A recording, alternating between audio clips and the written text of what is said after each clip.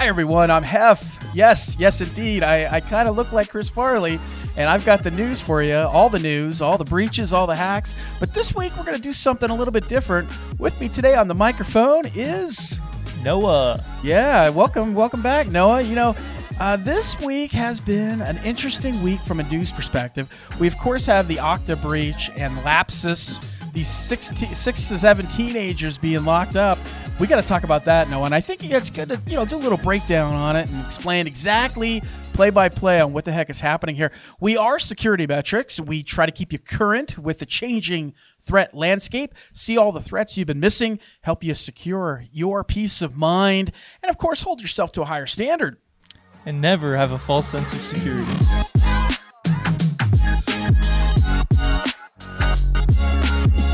Well, we're coming to you from the lodge here at the base of the Silicon Slopes. You can subscribe to our website and, of course, hit the like button and, show us you appreciate us. Leave a comment. We love that kind of stuff. And now this week we are talking about Okta. I thought we'd do something a little bit different this week, Noah, and try to explain, really what's happening within the kill chain of Okta and how they're attacking and how they did it. I think that'd be a pretty cool way to start off the show. Yeah, 100%. Everybody's talking about Okta right now. Let's run them through it. Yeah, everybody's talking about Okta. Now, Noah, if you ask me what keeps me up at night, this past week, what keeps me up at night is passwords being stored in spreadsheets on employees' computers, right? That's the thing that is the huge takeaway from this Okta breach. Yeah, you definitely don't want to have a passwords.txt or Excel spreadsheet or something with important information in there. Looks like in this Okta breach, part of what was compromised was an Excel spreadsheet titled, what was it? DOM-LastPass.XLSX. Can you believe that, folks? So keep that in the back of your mind. As we try to explain what the heck is going on here, we are going to do it to the theme of...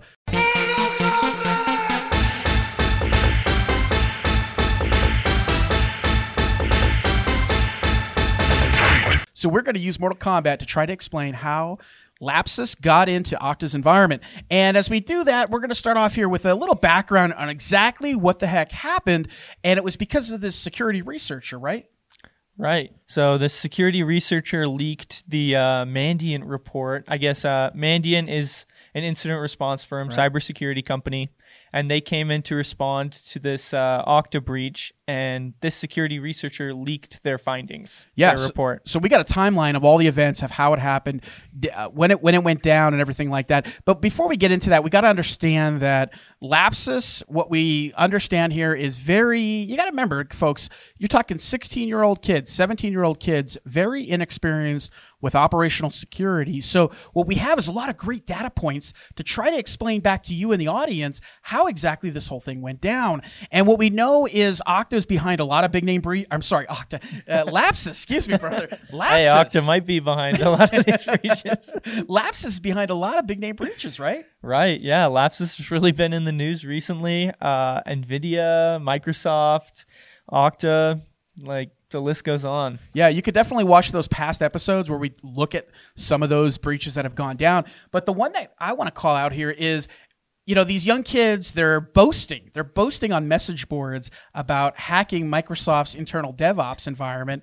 And while they're doing that, they're still exfiltrating the source code from Microsoft's environment. Kind of a funny thing to see and hear, but that really shows you how junior of a ransomware group Lapsus really is. Exactly. Yeah. So, Noah, we want to talk about Mortal Kombat and do a little theming here. You ready for round one, Noah? Let's fight. Round one. Fight. All right, let's get right into it here. So here's what we got. We got these 3 players. We've got Sitel, Okta, and Mandiant. Can you explain to the audience, Noah, who exactly these 3 people are? Yeah. 3 groups. Let's start with Sitel. Sitel is the customer service provider for Okta. I guess it's like a call center. You can rent them out to support your product, kind of take that off of your business's shoulders. So they were doing the customer support for Okta.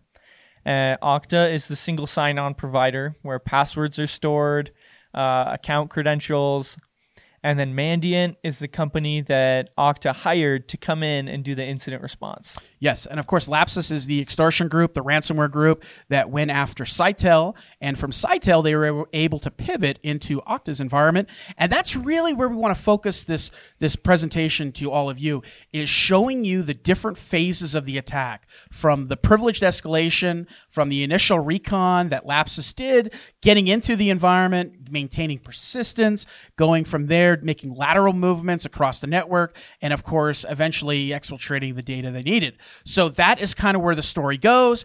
And if you're not familiar with this term of the cyber kill chain, you mind trying to kind of explain that for our audience? Because we're going to reference that today. Yeah, exactly. So cyber kill chain is kind of like the timeline for a cyber attack. And the one that we're going to use today for our demonstration, it starts with reconnaissance and it ends with the actions on intent. Yep. So it's kind of all the steps in between those two things that the cyber attackers, the threat actors have to go through. And we should mention there's a lot of different kill chains out there that you can reference. The one that we're particularly referencing today is the one from Lockheed Martin.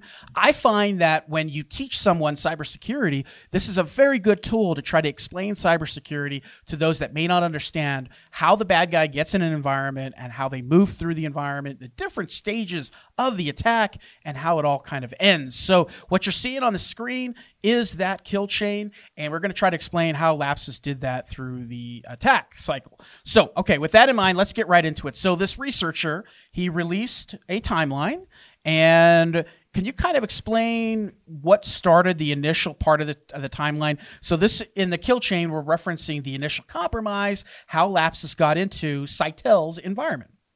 Yeah, so I guess there's a vulnerability that allowed Lapsus to get in, and that's kind of like the first step in that cyber kill chain. They did Lapsus did some reconnaissance. They found this vulnerability and they exploited it to get in. Yeah, and when they got in their environment, what was interesting is the initial part of the compromise was they found they used an RDP logon. Can you explain to the audience exactly what RDP is referencing? Yeah, RDP is Remote Desktop Protocol. It allows you to remotely control a computer and see the screen as long as you're connected. It's if you're in InfoSec, this is one of those port numbers that's just burned into your mind. Yeah, this is really, Noah, if you're talking about Mortal Kombat here referencing, this is really our first fatality.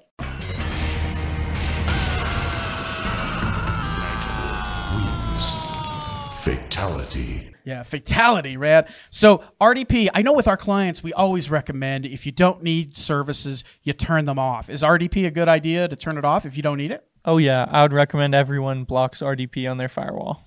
So what's interesting about this initial part of the compromise that Lapsus did into Sitel's environment is they used GitHub, which is this huge repository of what? Code. So anybody can upload their code to GitHub. There's tons of cool open source projects, free software, collaborative things, and also hacking tools that people have made and open sourced and published on GitHub.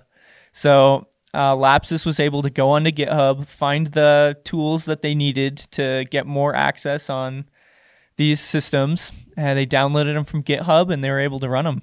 Yeah. So again, Lapsus, they go online, they search for their victim. And what they figured out was we're going to go through a third-party provider, Sitel, who's handling a lot of the customer support for Okta. They figured it out that we're going to pivot through Sitel into Okta's environment. And they may not even known that at the time. No, it's highly probable that it was just accidental that, oh, we got Sitel's environment, and now we're going to try to pivot from there now that we found some keys to the kingdom, which we'll explain to you in just a minute. So here's what happens, folks. They do the initial compromise. They get into the environment, and they start to escalate privileges. From there, what are they doing, Noah? How are they trying to get through the environment and get some sort of foothold in the environment?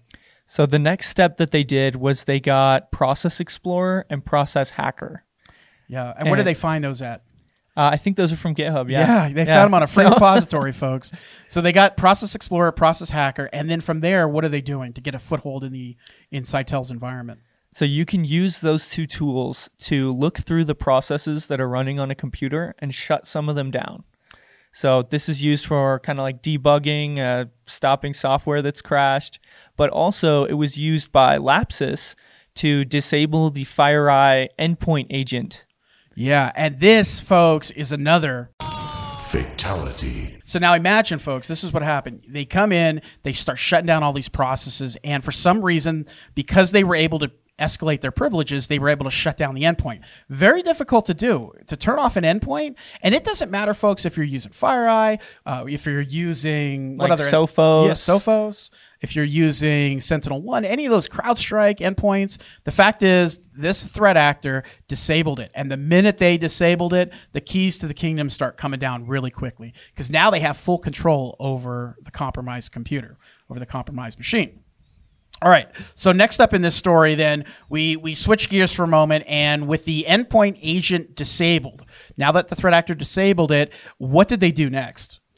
After that, they were able to get Mimikatz on the computer that they'd infected, and they ran it. Mimikatz is a credential jumping tool, so they were able to use that to get logins to other things off of the computer, probably other account. And that credential dumping utility, it's a very popular utility. It's used by a lot of threat actors, not just Lapsus. But in the past, we've done episodes on Lazarus, who's another threat actor. We've done episodes on Carbonac, Fin6, APT21, APT28, which is an acronym for Advanced Persistent Threats. So again, many other threat actors use this tool, this Mimikatz tool, to get in the environment and start dumping credentials. And when they're doing that, Noah, what are they really looking for? What is the bad guy looking for? They're looking for the username and password of somebody who has more privileges on the network. So they're looking for somebody maybe with domain admin or some other form of admin that's going to let them establish more into the network, get more access, get more files, keep moving on. Yeah. Now, without getting too technical here, there's a lot of different techniques that can be used with Mimikatz to try to get and steal credentials. In this case, we don't have all the techniques shared, have not been shared with us in the audience, but we do know that there have been several other techniques used, but Mimikatz is the tool they got, and they used it, and it's completely free to get all those credentials. From there, Noah, they pivoted, and again, they're escalating privileges, trying to find logins, trying to find credentials that can be used, and they got lucky. They really got lucky, because what happened next, Noah? Well, they found the golden egg. They found LastPass.xlsx. Yeah, and what is LastPass? Before I know most people know what Excel is, but what is LastPass? Why is it named that? Why is that Excel file named LastPass? So LastPass is a tool you can use to store your passwords in. It encrypts them and it keeps them in the cloud. So that way you could access your passwords on your phone or your computer in a secure way.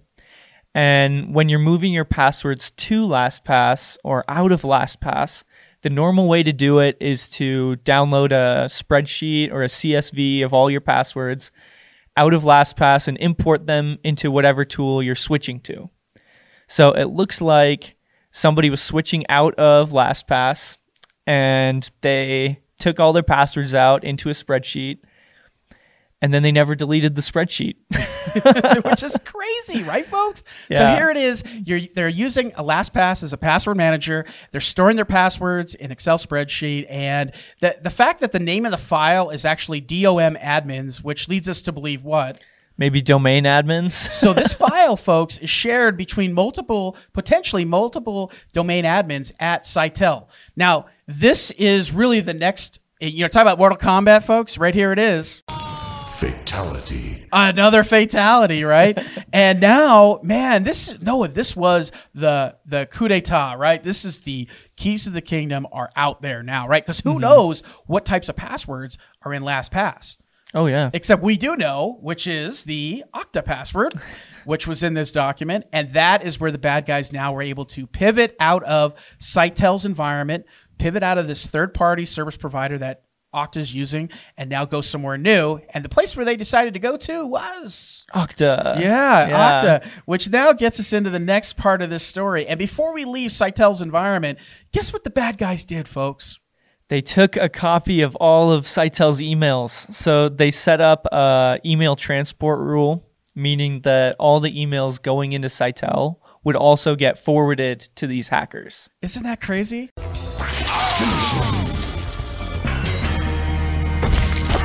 Finish him, Noah. Finish him off. Yeah. Can you imagine that? I mean, to really add insult on top of injury, not only do you have the keys to the kingdom, but now all emails within Sitel's environment are being forwarded to Lapsus, to the threat actor environment. That's pretty intense. And I would give them kudos on thinking of that final little diamond on top of the icing on the cake. But so Noah, where do we go from here with this story? From here, Mandiant was hired and did this report. They looked through, found everything that happened, and reported it back to Okta.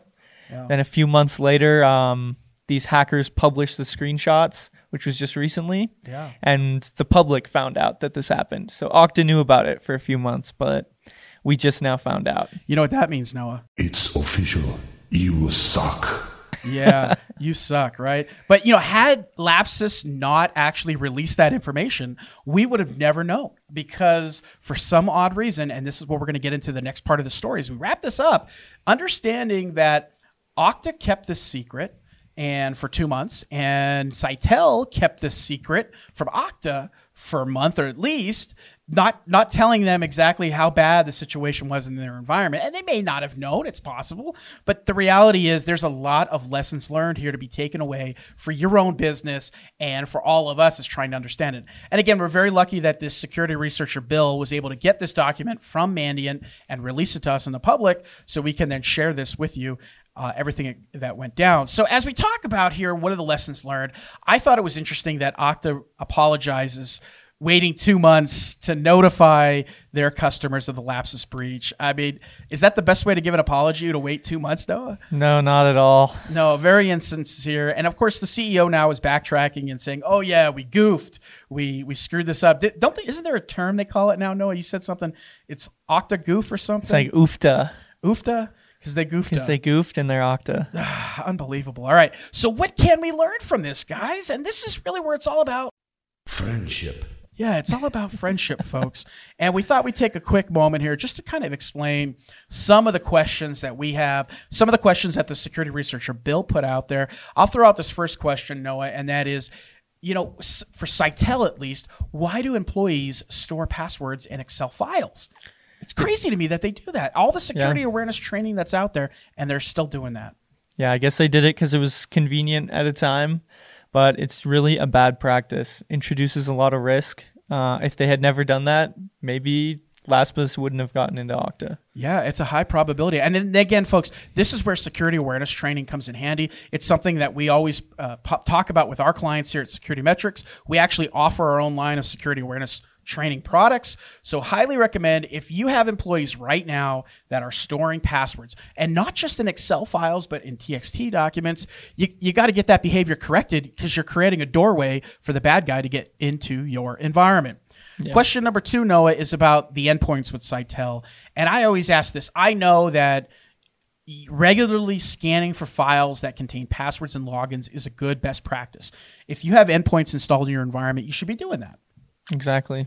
This is one takeaway, that if you don't have endpoints, I highly recommend you maybe consider finding a vendor that can do that. We also offer that here at Security Metrics as well. And having an endpoint vendor and having somebody in your environment like Security Metrics that can find the bad guy and regularly do these types of scans will help you be that much more secure, increase your security posture. Another question that always comes up with this breach is, Okta knew that the machine of one of their customer support members, Sitel, was compromised back in January. Okta knew back in January, folks. So why didn't they start investigating it back then? They had potentially the capability to detect the attack, and that is really, it's useless if they're not going to respond to it. So yeah, it's just kind of irresponsible. If you know something bad's happening, you should probably do something about it. Yeah. I imagine when this hits to be a class action lawsuit, this will be one of the key talking points for the lawyers going up against Okta. All right, number 4 on our list of questions from this breach is, when Okta knew about the Mandiant report back in March, it explicitly detailed the attack. We're sharing it with you right now in this briefing, yet they continued, Noah, they continued to ignore the obvious signs that their environment was breached, and it wasn't until Lapsus did shine that spotlight. That's crazy to me. It's like, well, what were they planning on doing? Not telling anybody? Probably, yeah. Yeah, that's criminal in my mind, that you have all these clients that are paying you good money and you're choosing to ignore and not talk about this. And in all fairness to Okta, they may actually come back and say, well, we didn't have the investigation complete. But the reality is, we know when the Mandiant report was completed, and we knew that there were problems back then. So Okta, you've got some explaining to do. All right, that's my worst. That's my worst impression there. All right.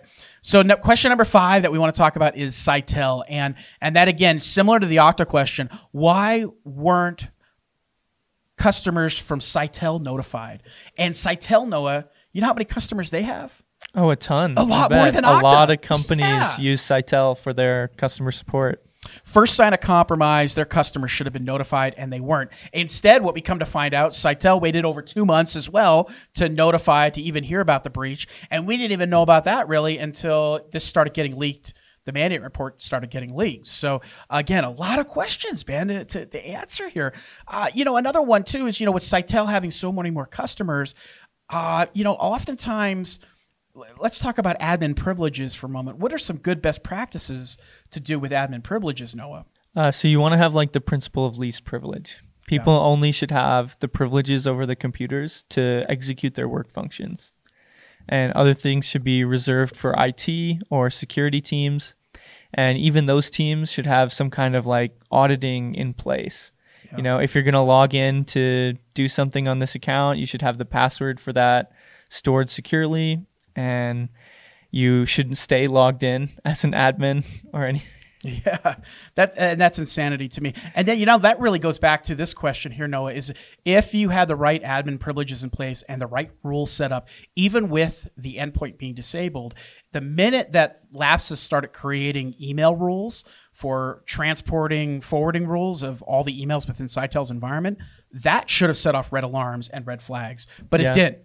Completely, again, ignored. So a lot of questions to ask on the posture of Sitel's cyber environment. So one last thing that we want to talk about here is the sub-processors.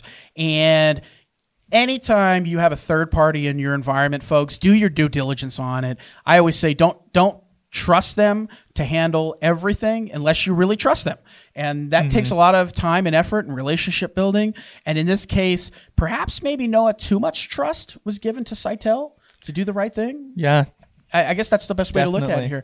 And when you do that, folks, that's when the keys to the kingdom could potentially crumble. So there you have it. Okay, there's some questions that we have out of this breach. I hope you enjoyed the line-by-line breakdown of the timeline of what's going on. Here exactly, again, is this beautiful kill chain. Again, there's different variations of it. This is the one we choose to use, but we had a lot of fatalities today, and a lot of fatalities that did not need to happen. Sub-Zero maybe didn't need to win this match. All right. The bad guy doesn't always need to win. So Sitel, Okta, Lapsus, those are the players, Mandiant involved. And with that in mind, we kind of want to just end on one final slide, Noah. And the bad guys, they got caught. They got caught in a very interesting way. And I want to say, Noah, we broke this story last Wednesday, or the last time we recorded this briefing, our last briefing, we talked about how there was some doxing going on and that it might be a 16-year-old kid from the UK. And lo and behold, Noah, I was so happy this past week. The story actually broke and we were right. It was the 16-year-old kid. Could you kind of explain to the audience what happened with that? Yeah, so this kid who was a part of Lapsus and he was doing some hacking, he's based out of the UK. And I guess he was doxed on the hacker website after he had a falling out with some of the other hackers that he was working with. And they revealed his name, his address, his social media. And because of that, the authorities were able to find him quite easily. Yeah, I thought it was interesting the way his dad said, well, I just thought he was playing games. Really? Are you kidding me? And then the dad, was really trying to explain the background on his son. He's like, my son has autism. He's in a special needs school. There's a lot of reasons why he could be doing this. And he had like $14 million in his bank account. 14 million in Bitcoin. That's amazing. So again, he had his falling out with his business partners, and that's when his business partners release his name, his address, social media pictures, and then the house of cards on Lapsus starts crumbling. We do know that there are stories out there of another hack that I just heard today of Lapsus being credited to it. Even though there's these kids that are now in jail, there's still more Lapsus threat actors potentially out there that are part of this group. So fascinating stuff, Noah, and I'm glad we could share it with the audience on this timeline. Yeah, leave us a comment. Tell us what you think about this Okta breach. Tell us what your favorite cyber kill chain model is too. Yeah, let's see that. We're going to hear some diamond models. I know that. And on behalf of Noah, on behalf of myself and the entire team here at Security Metrics, thanks for joining us on this Mortal Kombat video game expose of Lapsus.